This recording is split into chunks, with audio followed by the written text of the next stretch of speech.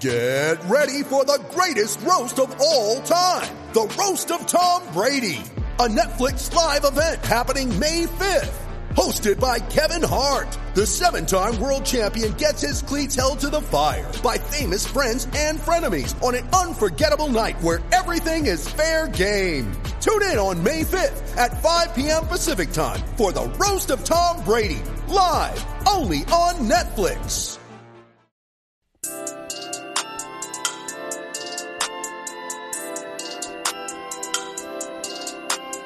Thinking Basketball Podcast. My name is Ben. Welcome back to another episode. And today, someone I've wanted to have on the show probably since I first started, although that's maybe not technically true because I didn't even know I was going to do a second podcast episode when I did the first one talking to myself in my living room.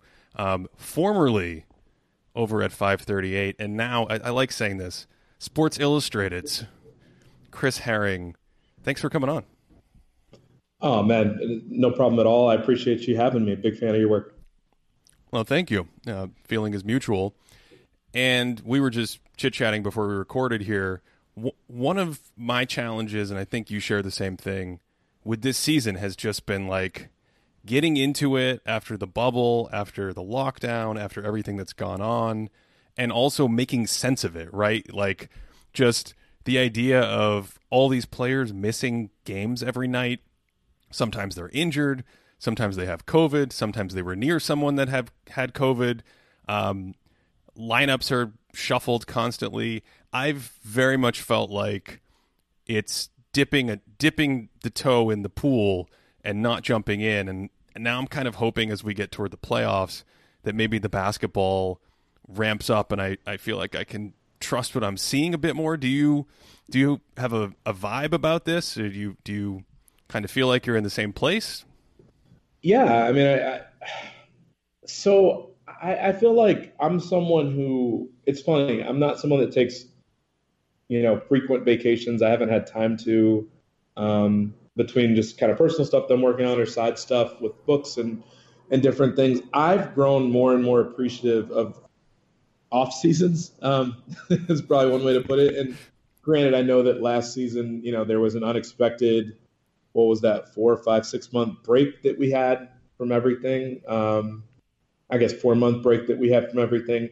But that wasn't, having time off for the virus as the world was trying to figure out what to do with the virus and how to handle the virus was not like a traditional break. It wasn't a restful time. It was a scary time.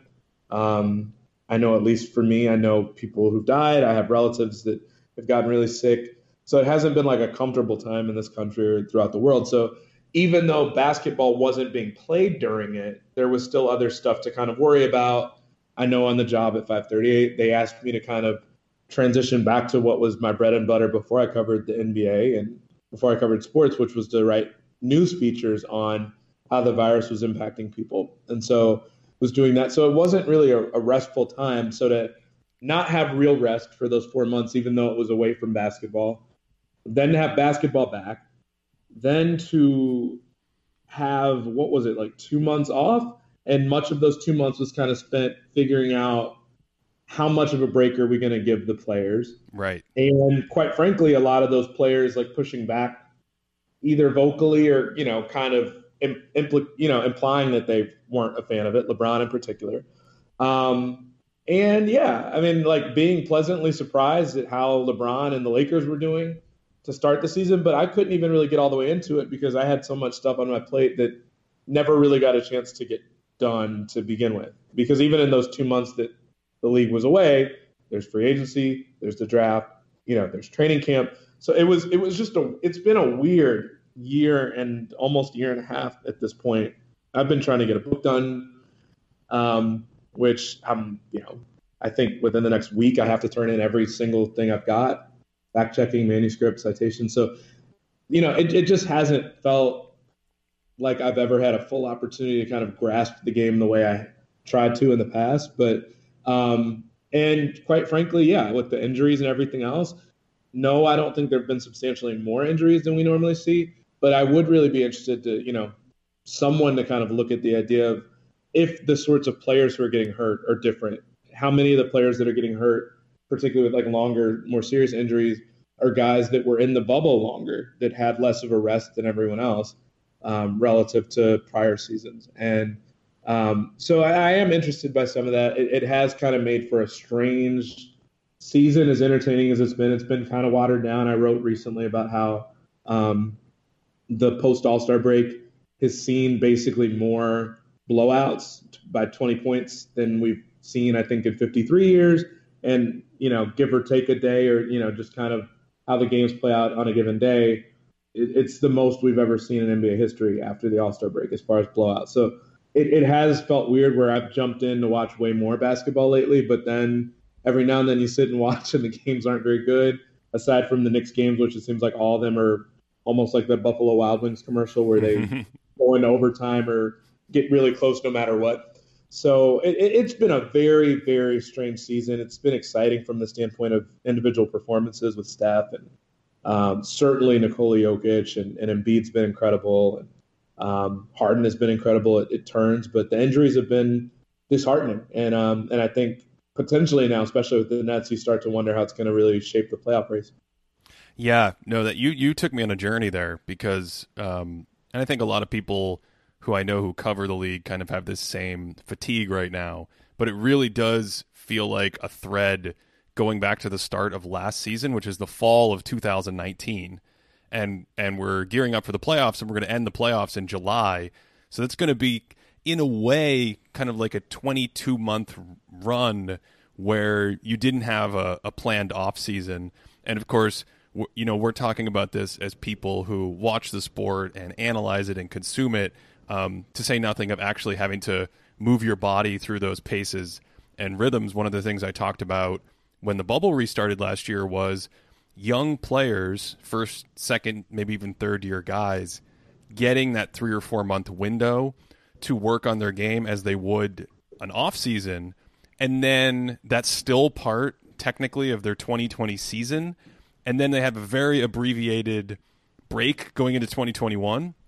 And so it's like, someone goes from their second to their third year.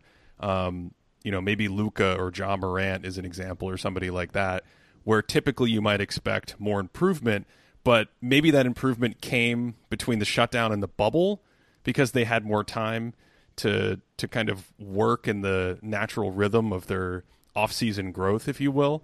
Yep. I don't know if you buy that theory, but certainly that was something that was in my head as you walked me through that. Like, wow, it's like going to be like a 22-month run here for everyone. Yeah, and I mean, it's just like, I think you probably put it best. If I can sit here, and who knows whether it comes across as complaining or venting or what have you, but it's again, it's been kind of a heavy toll on the world during that time. And I made a vow this year that no matter what, I wasn't going to be critical in any way, shape, or form of Karl-Anthony Towns. It's my job to be, analytical and critical of the way these guys play. But like, I know what it is. Hell, I posted yesterday. I still mourn the loss of my parents, and can't imagine like what it's like to just have to put your head down and play basketball when you've watched the virus ravage your family. And I don't remember whether it's 6 or 7 people that he lost, including his mother.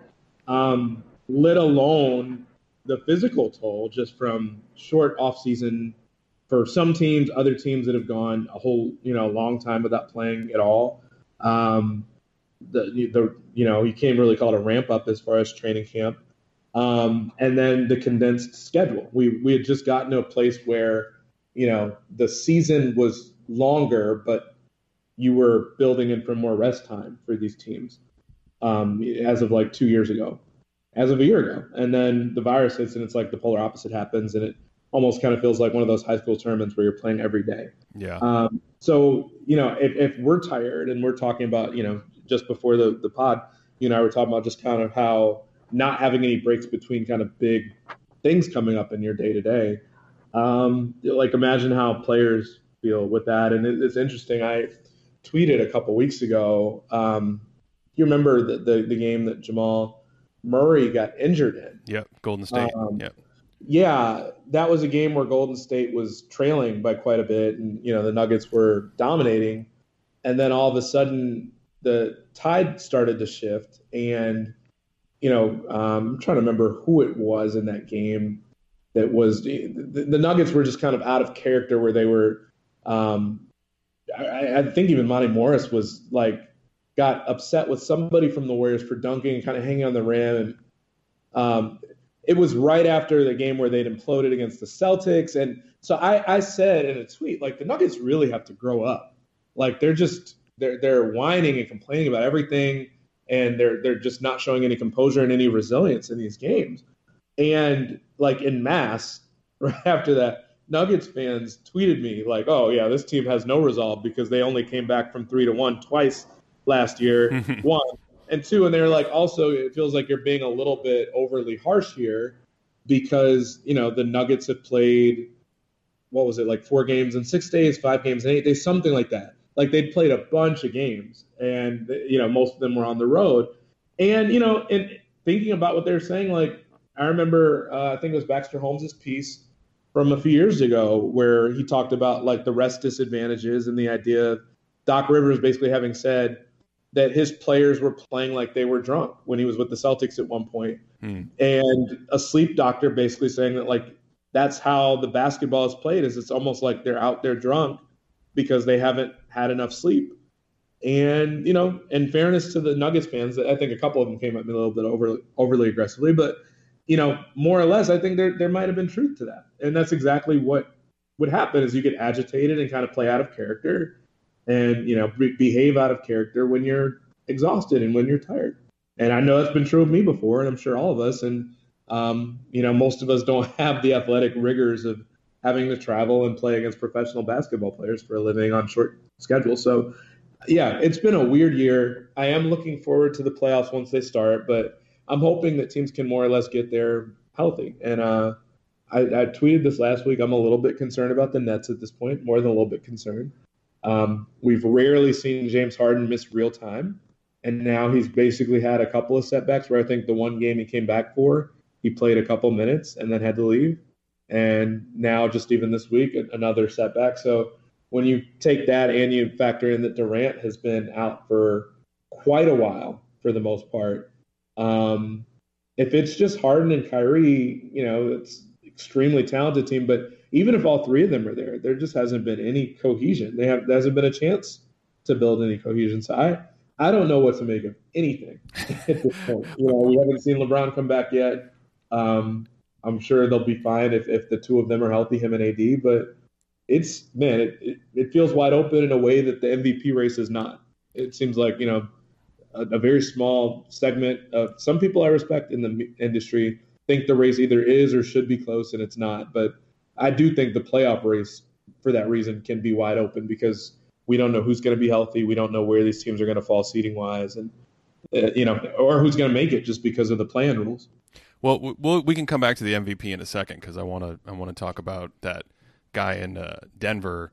My latest video was on him, so we definitely should circle back to that. But you brought up Brooklyn, and one topic that always comes up when I talk to people and catch up with people, and they're asking me about the season, is the Nets. The Nets, I think they still are the odds-on betting favorite to win the title, and depending on the sports book, some pretty ridiculous odds, implied odds of 30 to 40% to win the title.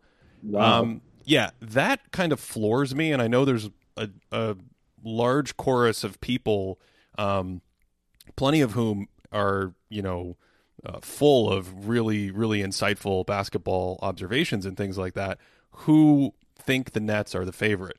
Where do you stand on them? Do you are you a Nets believer? Do you kind of see them as the or a team to beat, or are you kind of like me and maybe you have a few more reservations?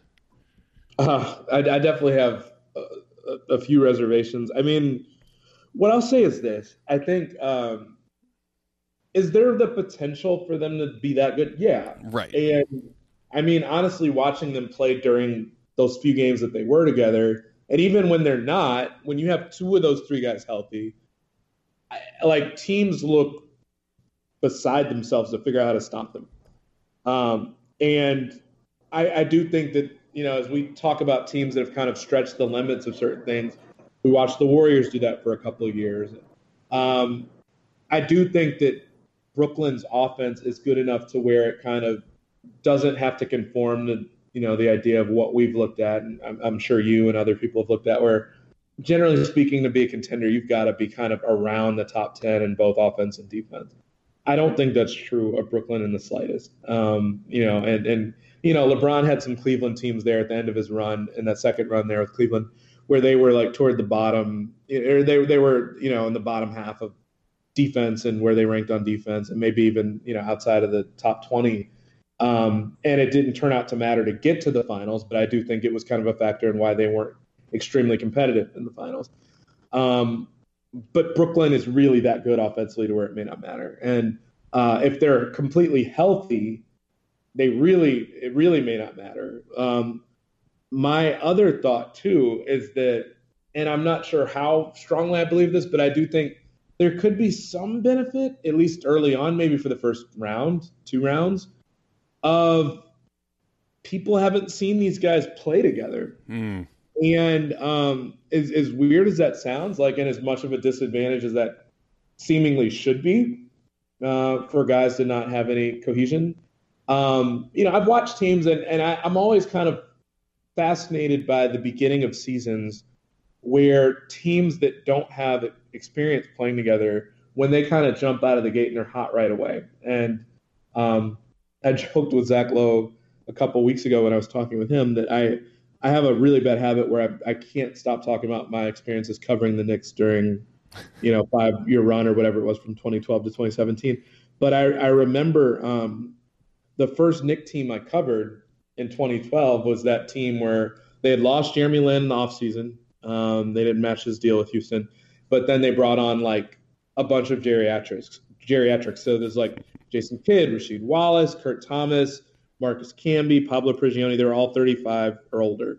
And nobody really thought they were going to be that good. Maybe they're like a back-end playoff team. And then they jump out of the gate and they're like 6 or 7-0. They're bombing all these threes. Like, they're completely unrecognizable from the year before. But nobody knew what to expect from them because nobody had watched them play. And it took a while for teams to adjust to how they played, because they played more often than not, 4 out, and were switching everything probably too much defensively. And they just, nobody had tape on them. And so they were difficult. And then teams pick up on what you're doing and they know how to guard you a little bit. But there's going to be no sense of how to do that if and when the Nets get healthy right before the playoffs. And even if they do kind of figure out how they want to go about defending that, good luck actually doing it. You might have an idea, but you're up against 3 of the, 10, 11, 12 at worst, I would say. Best offensive players in the league, kind of wherever you put Kyrie, I guess, is the answer to that question. But, good luck stopping them. But I do think that they're vulnerable, obviously. The defense is not that good. But who knows, whether we haven't seen them play together. So it's hard to know how bad they really are, how good they really are. But I could never put a 30 or 40% implied probability of them winning the whole thing either, based on the fact that I haven't seen them. Do you know, I'm going to put you on the spot. Do you know who their leader is in just raw on off? The guy who just, of their rotation, is associated with the largest increase in net rating? Off the top of my head, I don't. Well, let me give you a hint. He has the best outside shooting numbers in the league in the last So Joe Harris. Joe Harris, yeah. And that's just like a very small little factoid that I've been bouncing around in my brain lately, because I still haven't taken a deep dive on the Nets from like the way I like to get in there, X's and O's and film, and kind of start to match up more of what I'm seeing with what we can measure. And of course, this year we've got small samples and everybody's injured, so it's like I want to lean on that more. But I feel like every time I check in on a Nets game, which it's got to be like no more than 6 or 8 times all year. Like we talked about this before we recorded. I'm still going through the process of like, all right, I'm up to speed on this team. I'm up to speed on this team. All right, that's 7 teams. How many are in the league? Okay. So I haven't really, I just am seeing the Nets in passing, And what jumps out to me, and what you really got me thinking about just a second ago when you were going through teams not being able to see them, what jumps out to me is how much of a really ahead of the curve D'Antoni kind of small ball system are they just running in general with the guys that they have. So that's the shooting and movement of Joe Harris, along with Jeff Green playing a lot of center, and then of course they're getting value out of some of these role players before they brought in guys like Blake Griffin, and then you just put out anyone out there. You put Kyrie or Harden. I guess Durant. I don't think he's played a lot of solo minutes with that lineup lately, but you just put one of them out there, and you kind of have something akin to what Houston had in Harden. And then, so to me, if you're following what I'm saying, the question becomes, how much can you actually add stacking the other stars, almost regardless of their skill set, because the way you're playing offense and the lineups you're constructing just give you such a nice advantage anyway that your offensive ratings are already like 120-ish, which in the league right now is like eight points or so ahead of league average. And so, if you add all three of them at the same time, do you go to a really impressive 124, 125, or do you get something crazy beyond that? Because that's certainly what the Suns were trying to cultivate with 7 seconds or less, where they never were a top 10 defense. You could, nitpick about the 2006 season when they were healthy with Kurt Thomas and all that, but it wasn't about a top 10 defense, much like with the 80s Lakers. It wasn't about a top 10 defense. It's about we're so good on offense that we're going to create an edge where we just need to kind of tread water on defense. So I see two big questions with them. One is what I just pointed out about the actual ceiling of their offense. Like, how much can they differentiate? How resilient are they going to be in a playoff series against an elite defense? And two, is the defense going to be kind of like neutral, or is the defense going to be hemorrhaging and you're talking about some significantly better version of like the Wizards of the last few years or something? Yeah, no, you hit the nail on the head. Is there way more upside than what we've already seen offensively? Because I do think you at that point start to kind of dilute the concerns with the defense, at least just to make it through the season. I am curious, just to see that, where I do think the cohesion starts to matter a little bit, or maybe not, is, I think for a while, what was interesting about this team, even when they were rolling, when they were still healthy, relatively healthy, they were winning a lot of their games like 128, 124, like games where they go to overtime and it's, they dominate the overtime. And I guess you can win that way now. Does it get more difficult to do that in the playoffs? I do think it's interesting the way they built their team, and we've kind of seen this before, but these are like really high level guys. In the past we used to see, LeBron would have Mike Miller and Shane Battier and these guys. Joe Harris, between him and you think about Landry Shamet, it's interesting because they really do have the potential to kind of just try these lineups with their three guys and then kind of two wings where they basically are saying, screw it. Like, we know we have the potential to get torched here defensively, but everybody out here can shoot. 3 or 4 of the guys can really handle the ball at a high level. Certainly 3 of them, all world level. So you even if they're at 120 per 100 possessions with just certain lineups, it does feel like there's probably still more potential to do even more than that, just because of, who's out there. But at a certain point, when you just need stops, if you have a rough quarter even, it's not to say you're not going to make up for the rough quarter, but do you have enough stops in those lineups? Is there a particularly bad matchup that you can get that really worries you? If you have to play Philly and you've got to try to lock down Embiid. It'll be fascinating to watch. They probably feel really good if not for the injuries that they're suffering, just because, if you had to just guess, can you outscore everybody 4 times in a series? you probably would say, yeah, if you're Brooklyn, certainly with the way they had it rolling, certainly with the way they had it rolling without even being at full strength.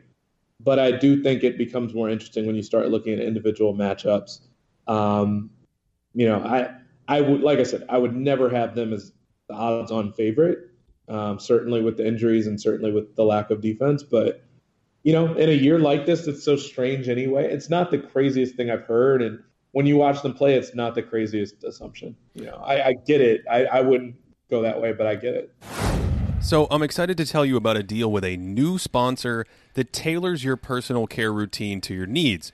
With Hawthorne, all you do is take a short quiz and they'll send you what you need to look, feel, and smell great.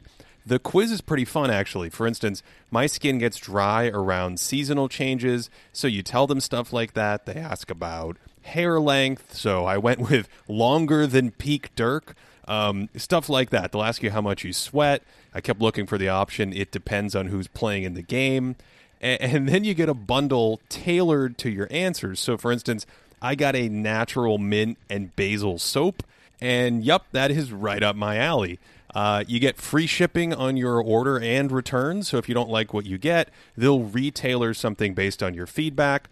And for my hardcore skin listeners, I love that they are cruelty-free, never use parabens, silicone, sulfates, aluminum, anything like that. So you can take the Hawthorne quiz today and get started on that personalized care routine by going to hawthorne.co and put in the promo code ThinkingBasketball to get 10% off your first purchase. That's HAWTHORNE.co, entering the promo code ThinkingBasketball. Check it out today.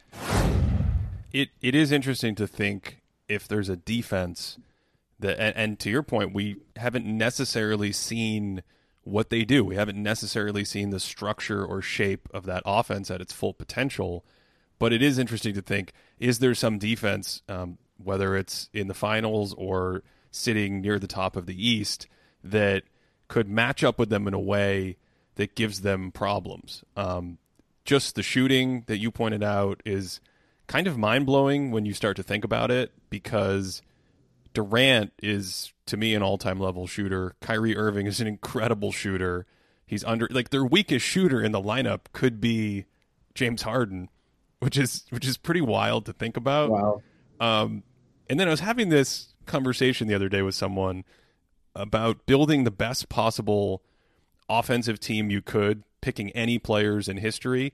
And we kind of stopped and said, well, what would the offensive rating be?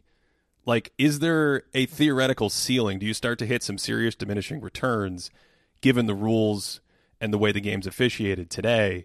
Because I was saying, like, I think the lineup I came up with, I wonder if you could get a 140 offensive rating.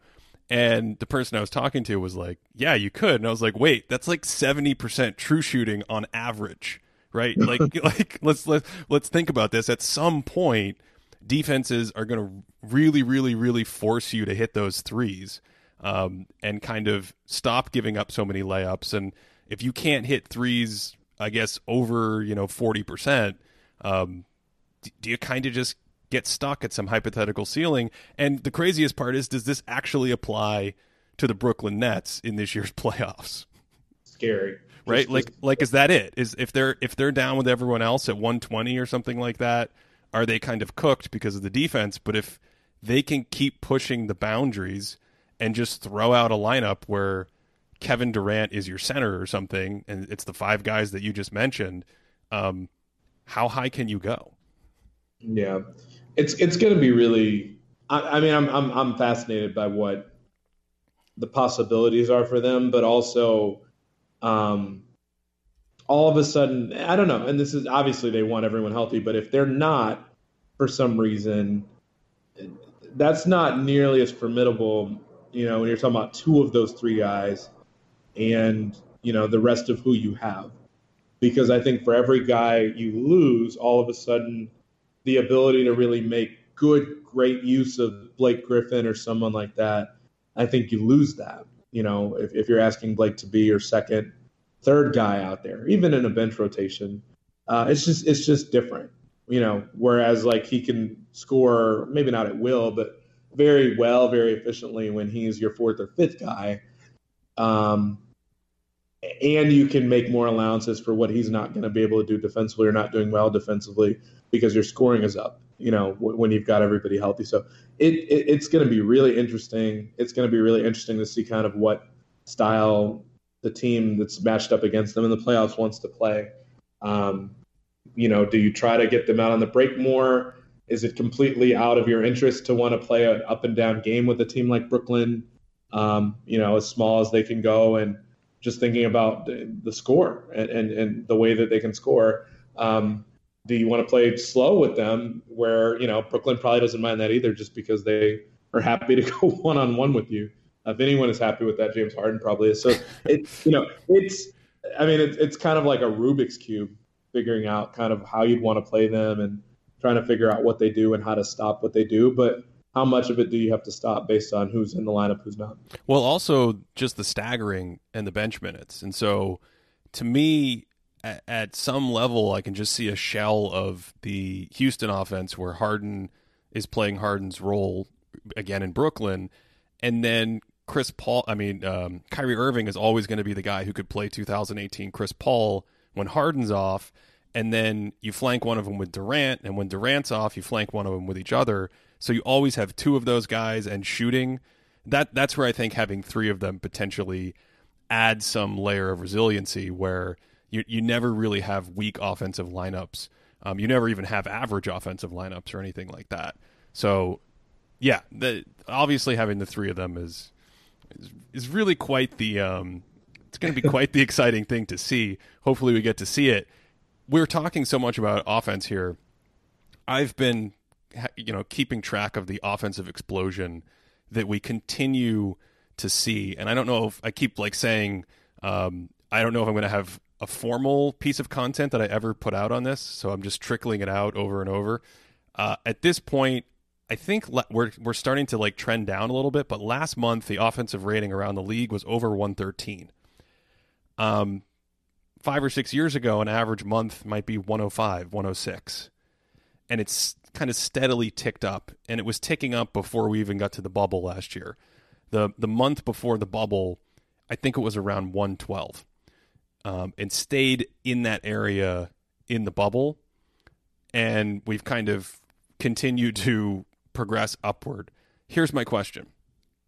A, do you have any general thoughts on that? And B, do you think we're going to see some tightening of the screws, given all the attrition and fatigue that we talked about, where teams know that they got to get to May this year, and they know they have to battle the schedule? Do we finally see an intensity leveling up that actually makes defense a little bit stingier? And so last year in the bubble, even though we're in the NBA playoffs, the offensive rating was 112 or something, right? Do we actually get a little bit more normal playoff environment from a defensive success standpoint, where, your average offensive rating is down at 109 or something that doesn't seem quite as mind-bending? I'm not convinced that we do. And you and I messaged about this a little bit. I was telling you I didn't have any huge overarching, thoughts about why offense is up. But, a part of it really does just feel like some of these teams are firing away at will. I mean, you still have a couple holdouts sort of ish. The Spurs have never been a team that just launches from three the way everybody else does. They've always kind of, taken what the defense has given them, or, in some cases even just look for mid-range shots with DeMar and Rudy Gay and some of the other guys. But, for other teams, even if they were shooting threes before, now it's just kind of at such a massive level, and I think one is teams take more of them, but then two, as guys get more efficient with them, as it becomes a part of people's regular routines, kind of looking at what Brook Lopez did a couple of years ago, where he went from not really taking any to then being, a competent volume 3-point shooter. I think that's some of what we're seeing. And, seeing guys that are, that are competent from shooting out there, as you spread it out so much, after a while, it doesn't really feel even like necessarily bad defense as much as it's that, obviously you've got, the offensive rebounding working differently than it did a few years ago with regards to, the clock being sped up for these guys, and so there's more potential to score that way. The pace is obviously up as well. You've got less distractions because you've got less fans in the audience, which, whether that makes it easier, better, or if it improves the free throw shooting. So it's weird because on some level, when I watch the games being played, it's very rare that I sit and watch a game being played and I'm like, man, there's no defense tonight.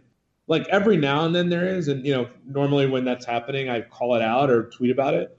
But a lot of it just kind of seems like the changes around the margins, which some of them are more than just marginal changes. Like not having fans in the seats, it's like a really weird kind of thing that we're still getting used to and probably does impact the way that, the game is played, particularly when they're in a bubble and there's not the vast depth perception issue that some of these teams have.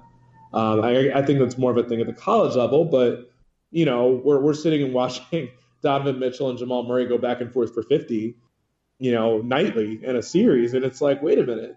So, some of these things probably don't have to be here to stay. And maybe they're just kind of weird one-offs because of the state of the world and the arenas and everything. But some of it feels sustainable just because, these teams are just gunning from three. And even if the defense is decent, if the offense is better and guys have more space than they're used to, and you're trying to figure out who you're going to let beat you, Jokic or the guys that are just standing around the three-point line, or trying to double Jokic to stop him from getting 49 on you, and, having to try to get out to the shooter that he's going to pass to that was open. Sometimes I just think that there's too much of an advantage that offenses have right now. And a lot of times when I'm watching it, it doesn't necessarily just look like bad defense. And I get that the impression that you get from just looking at the box scores would be that defenses are horrible. And sometimes they are, but I don't always think that. I just think that the offenses are kind of all-time greats. You've got a bunch of players that are in the midst of some of their best seasons. And, again, I guess you could try to attribute that to defense if you want to, but defenses are kind of being tasked with stuff they've never had to think about or worry about. I don't know that the numbers are going to come down. And I think that says a lot about just how much talent, how much skill there is, and how many different things the defenses have to kind of be mindful of and really can't wrap their arms around fully right now. I think the days of like tuning into an NBA game and seeing a defense just completely dogging it out there on a random night in January, I mean, that feels like it's been gone for a while. A lot of this has to do with being smarter about managing minutes and sports nutrition and sort of rest and all that stuff. And so you've got fresh legs and you've got more valuable bodies out there. But I kind of have had the sense, and maybe I'm on an island with this theory, and maybe it's because I've had a unique perspective on the year. I was finishing Greatest Peaks when the year started and just knew I wasn't going to be able to start watching games the way I normally do during a season for like at least 4 to 6 weeks into the year. And it has felt to me that the intensity has picked up a little bit, and I typically associate that with defensive success. And I think you're spot on. I completely agree that the way the game is set up, the rules and the way it's officiated, and the skill and the outside shooting is going to create a pretty high sort of general offensive floor in terms of efficiency around the league. But I'm still kind of holding out that there's a gear of defense that we might see. I don't know. We'll find out. Maybe. I mean, one thing I'd be interested to look at too is, I mean, you always have this option, but also offenses can benefit from it too. As benches are used less when the playoffs roll around, and like you said, the intensity is up at a higher level, does that kind of have some potential to try to keep things in check a little bit more? I only ask that just because, too, the other thing, you've had so many injuries now this season to key guys that are going to dictate who wins the title. Is there some kind of mandate on the teams to kind of keep those minutes in check for those players, the LeBrons, and we've talked about the Brooklyn guys a little bit, to where you don't want re-injury. And if that's happening, is there some sense that defenses can keep things better in check just because the starters are playing more minutes, and some of these superstars that do drive those massive, historical sort of numbers, if they keep them in check that way, just because some of the guys that you're used to making the history are maybe not going to be able to play 43 minutes in the playoffs, or maybe they will, and hopefully they don't get hurt if that's the case. But this is just such a weird year in so many different ways where I don't have any immediate expectation for anybody. We already saw some weirdness in the bubble last year with the Heat making it to the finals from a spot that we normally don't see teams make it from. If you were to tell me that that's going to happen this year too, I wouldn't be completely stunned, just because I feel like this season's kind of asking for it, right? With some weird stuff we've already seen. Yeah, no, that makes sense. I think the other thing is the schemability. We're you mentioned this. We're going through the season so quickly, and so you're not going to have as much time to prepare. I haven't checked in with anyone in the league if their walkthroughs and game preps are shorter and things like that. But I mean, it makes sense to me if you said we've simplified everything from night to night, especially with all the lineup changes, and the games are coming at us fast and furiously. But by the time we get to the playoff setting, then we can scheme and we can actually focus on how to take away some of the great strengths and great offensive stars that you mentioned. However, Chris, I do wonder if there's some guys that you can't really scheme against. And watching Mr. Jokic play all week, yeah, I mean, how do you stop an offense built around him when he has like competent shooters who can cut? Because I don't see it. I think that teams, and I don't want to frame it this way or have it misconstrued at all, to call it. I'm not even going to call it what I was thinking. I was going to say blessing, but for other teams to not have Murray there obviously is to their advantage. That might be the extent to which teams are really right. Done a favor, this postseason, because I don't know what you're supposed to do with the guy. I mean, there were some critiques this week about, from our friends at TNT, the idea that Embiid plays the game the way it's supposed to be played for a big man, where he gets down there and he's bodying guys in the paint. Jokic does that. He's been pretty unstoppable from the paint, like top 5 efficiency-wise from there. Gets fouled often enough, but he also is incredible from mid-range. Like, I feel like he takes that mid-range jumper where he can shoot over anyone he wants to, that rainbow jumper. I feel like he rarely even hits the rim with it. It's just such a perfect looking soft shot with Mark. It's such a soft shot. Yeah. So many of his shots fall through that way too. And obviously, I mean, this is someone that if his free throw percentage were a little bit higher, we're talking about a 50, 40, 90 sort of season that he's having. And on top of like averaging damn near a triple double and being probably underrated for what he does defensively, not good, but not bad either. Right. I think he's just kind of an average, slightly above average defender. So I don't know how you stop him, because when Murray was there, you were still watching teams sometimes send 2 defenders at him at the free throw line or wherever he had the ball. And if you've ever watched those really bad, like Bruce Lee type movies where guys, almost like a video game or something, when you got the levels set really low. What is this blasphemy? Bad Bruce Lee movies? It's not such a thing. Like, just stuff when you watch guys that clearly are no match for kind of like the villains kind of come up out of nowhere. Video games where, 2 or 3 people come at you, but the AI is set for them to respond more slowly than you can hit them.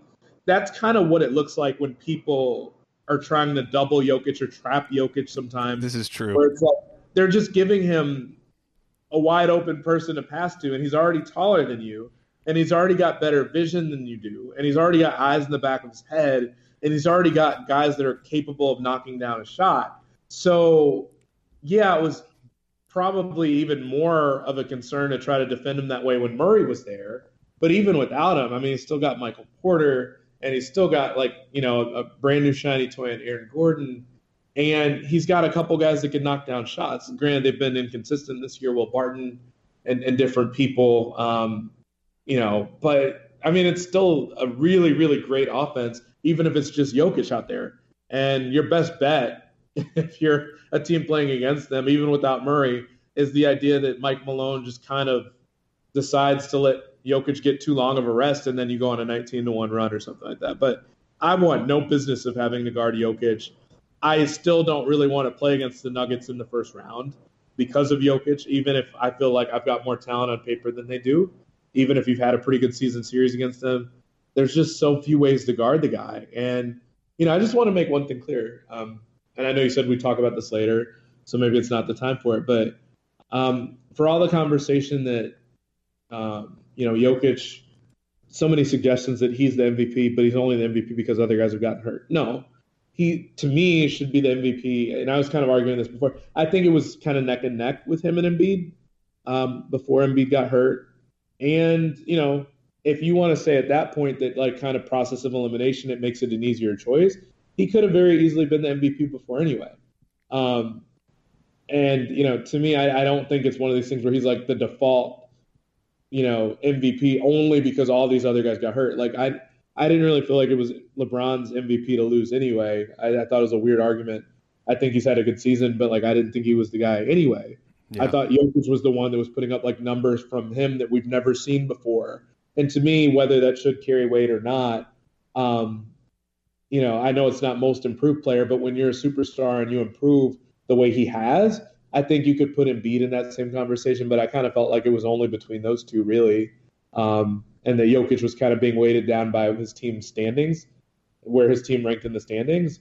And then, as the other guys fall out, and then you look up and Jokic's team all of a sudden is 115 of 18 or whatever it was, then it becomes a really easy argument. And he's putting up historic numbers, and those numbers are way better than anything else he's put up in the past. So it all made perfect sense to me, like him being the favorite. And now just solidifying the fact that he's a favorite in my mind. Yeah, I never get too much into the sort of the nitty gritty of the MVP race with the final guys because it's so philosophical and the league wants different philosophies to be able to vote. They don't want to outline the criteria more clearly. And that's fine, right? I have no issue with that. But I just tend to try to focus on guys who are like, okay, this is either a great circumstance for him and the field is thinned out because of the way you think about this, maybe like a Derrick Rose in 2011, or here's a set of guys playing at an MVP level, and this is LeBron during the heart of his career where there's voter fatigue, but we should still, we shouldn't be afraid to acknowledge that he's either the best player or he's clearly playing at a level where most guys would win MVP if they played at that level. With Jokic this year, he's doing things... at least the totality of his statistical profile. That's counting stats, efficiency, all-in-one metrics across the board. He's doing things that I believe have guaranteed every player in history an MVP. His numbers are that good.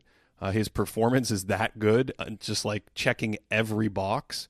So, yeah, obviously I have no problem with him being the front runner for MVP, but it would have been an aberration. And we'll see what happens with where the Nuggets finish and where everything shakes out. But it would have been a complete aberration to not have that guy on most top lines, given how well he's played. And I don't think many people... I'm interested to see the reaction of this latest video I have on Jokic, where I talk about how he's arguably become the best offensive big man in the history of the sport. I don't think many people fully understand just how crazy he is on offense now. His level on I just really what are his weaknesses? It's just hard to find any. It's really interesting too because I feel like before, and the other thing I think that gets lost too is the Nuggets are still a relatively young team, maybe a little bit older now just with some of the vets they brought in and stuff, but they're not an old team by any means, and obviously it was him and Murray, that the team was built around. As I picked Jokic to be the MVP last year, not at the end of the season, but just leading into the season, I thought, he would win it. And I thought that, the Nuggets, I think going into last year, were coming off that 2 seed or whatever it was.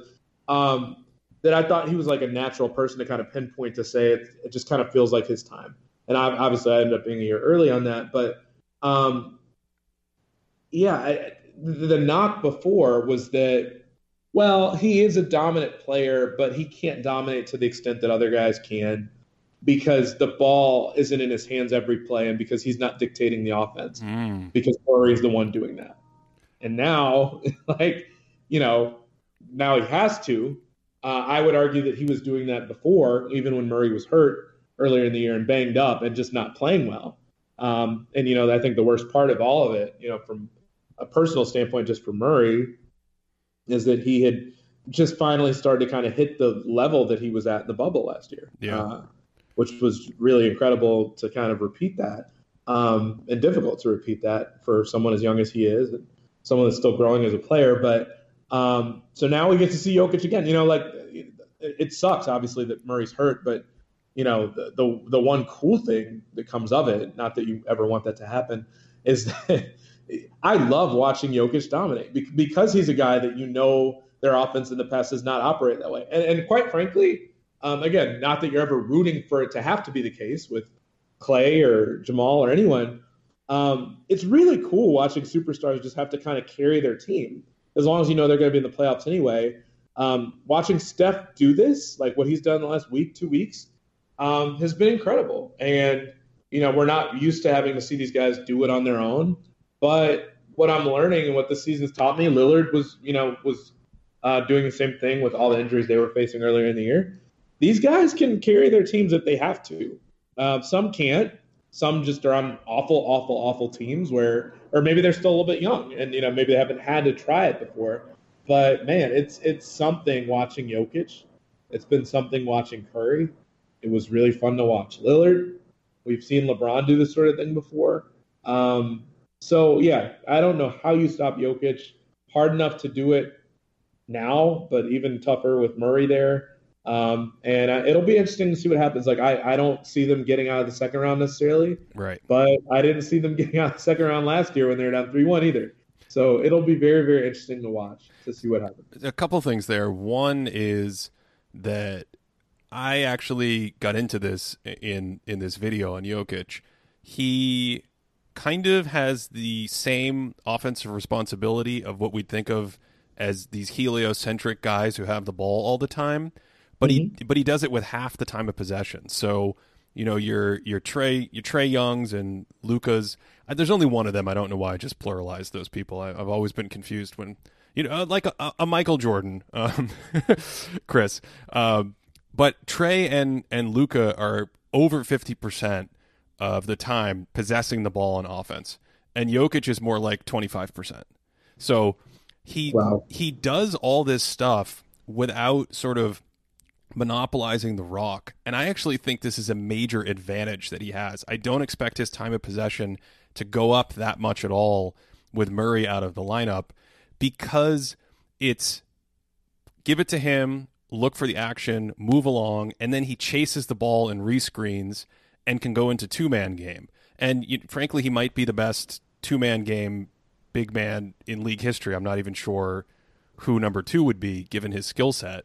And so it's this perpetual involvement with screens, touch passes, roll man, pick and pop action, things that don't necessarily require him having the ball, but he's actually the focal point of the action, if that makes sense. Yeah, I mean, that's always stood out to me.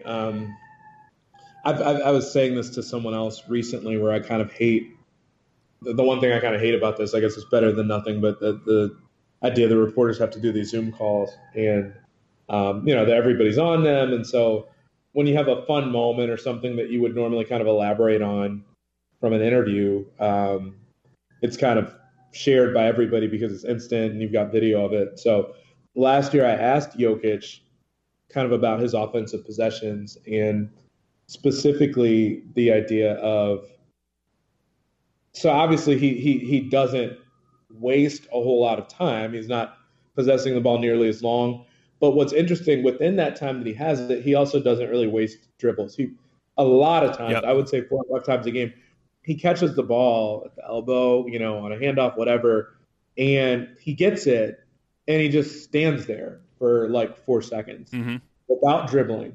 He's just surveying the floor. He's looking around. He's trying to figure out if he wants to shoot himself. He's normally waiting for a guy to back cut. And I find that fascinating because he doesn't hold the ball long, but then he does hold it a really long time within the scope of like not dribbling, but he doesn't possess it a long time compared to the other dominant ball handlers in the league. And I asked him about it, and he was like, well, I operate that way because I'm slow. I can't move fast. I don't have a choice to move fast. So he's just really, and quite frankly, you know, going full circle, I guess, with all of it, is what makes him interesting. But I think it's also like why people don't understand how great he is that he doesn't look like anything we've seen before. Exactly. He's like extremely efficient with his movement. He's a big dude. He's taller than everybody else. He's got a shooting touch like a two guard, but he doesn't really force much. And I mean, he doesn't even dribble if he doesn't have to. So like, it's just he's kind of a polar opposite in the way we think about all this stuff, you know, and his skill set. I mean, it's been a completely pointless argument to even say like where he ranks within the all-time big men as a passer. I mean, I think he's been at the top of that list now for a while, if we're being honest. But like you said, just all around scoring and all around, you know, offensive package. Yeah, that conversation is overdue, but in some ways, like, I don't know. He's very much one of those players. Like, I think he's one of those barbershop players where if you don't watch him much, you won't understand how great he is. And why this postseason could be fun, because I think this could be one where it proves it for people. I think he's shown enough of those moments in the playoffs already, but I think this could really just drive it home for people without Murray there, how great he is. But it also could be annoying in the sense that if they play him out because Murray's not there, people are going to use it as ammunition. So who knows? But he's great. I mean, obviously, you know that. I know that. I wish other people could see that it's not that he's great and that he's going to win this award because everyone's out, but that he deserved it before anyway, and that it just made it an easier, more simplistic kind of argument as to why he'll win it. So I'm glad you mentioned dribbles. Speaking of things that get cut for time, I also looked at his dribbles for this video, and I said he's about half of the time of possession as leaders like Young and Doncic. He's about 1/3 of the number of dribbles. So they take Luka, Doncic, Lillard, Harden, they take about 500 dribbles every 36 minutes. And the league average is 130, and Jokic was 137. He dribbles the ball as much as Jaylen Brown, if that's a barometer for anyone. There's just very little wasted movement. Exactly. I mean, and I mean, like, it speaks to how, I mean, that's literally efficiency. And that's literally why he's so difficult to guard, because he's not going to, you give him a mismatch and like, yeah, he's certainly likely to try to take advantage of it on his own. You know, guys too small to be guarding him or not good enough to be guarding him, but like he's still scanning. He's kind of like a robot where he's still scanning for, okay, I've got a clear advantage here, but is there someone else that, because I've got an advantage here, is there someone that's going to come run up as a help defender and try to stop me from getting all the way to the basket? And if they do that, or if I, you know, make a trick with my eyes here and kind of do a no-look thing, can I get someone to lay up at the back? Like, he's running through all these basically options in his mind at like warp speed. It's like a robot. And it's scary how good he is. I had a bit in the video about his layup radar. And then when I finished, I realized that I probably should have named it something like LADAR. I think we need a term for what's going through his head out there, because he's got some kind of detection system. Yeah. Anyway, well, Chris, we started with a total blank slate, and now I feel like we could just talk for hours, but the time has come to an end. Do you have anything you want to plug while you're here? Do you have anything you want to share with, you know, where people can find your work or anything like that? Not at all. No, I've got. I feel like other people have better ways they can spend their time. I think I've got a link in my Twitter bio with my recent articles from Sports Illustrated, which are still pretty new, just because I've only been there a couple months. But if people want to check that out, they can. But no, I'll come out with a book that I've got I think I mentioned I've got to turn in the next week, the full manuscript and everything with that. it'll be out in January, but even that I can't fully plug just because they're waiting a little bit to release the pre-sale information. It's not even on sale yet, so I hate even mentioning it that much just because I feel like it's a tease. But it'll be here soon, and I'm hopeful that it'll be worth the wait for folks. I know Knick fans are kind of on edge to read it and have been so supportive with it, so I appreciate all the support with that. It is an historical book and one that I'm quite interested in, so hopefully you'll come back and talk about it once it's out. Looking forward to that. Thanks so much, man. I really appreciate it. It's been a joy joining you on here, man. I really appreciate you having me. A huge thanks to Chris. Remember, you can now check out all of his great work. He's built up a pretty good catalog immediately over at Sports Illustrated. And remember to check out today's sponsor, Hawthorne.co. That's HAWTHORNE.co. Enter the promo code Thinking Basketball. That is a great way to support this podcast. Of course, the best way to support this podcast and all things Thinking Basketball is to sign up directly at patreon.com/thinkingbasketball, where you get extra content and access to our historical database. And we have a Discord community server. Every month we have a live Q&A. Also plenty of discussion throughout the season, historical projects, things like that. It's patreon.com/thinkingbasketball. Hope you enjoyed this one. Thanks, as always, for listening all the way to the end. And, of course, wherever you are, I hope you are having a great day.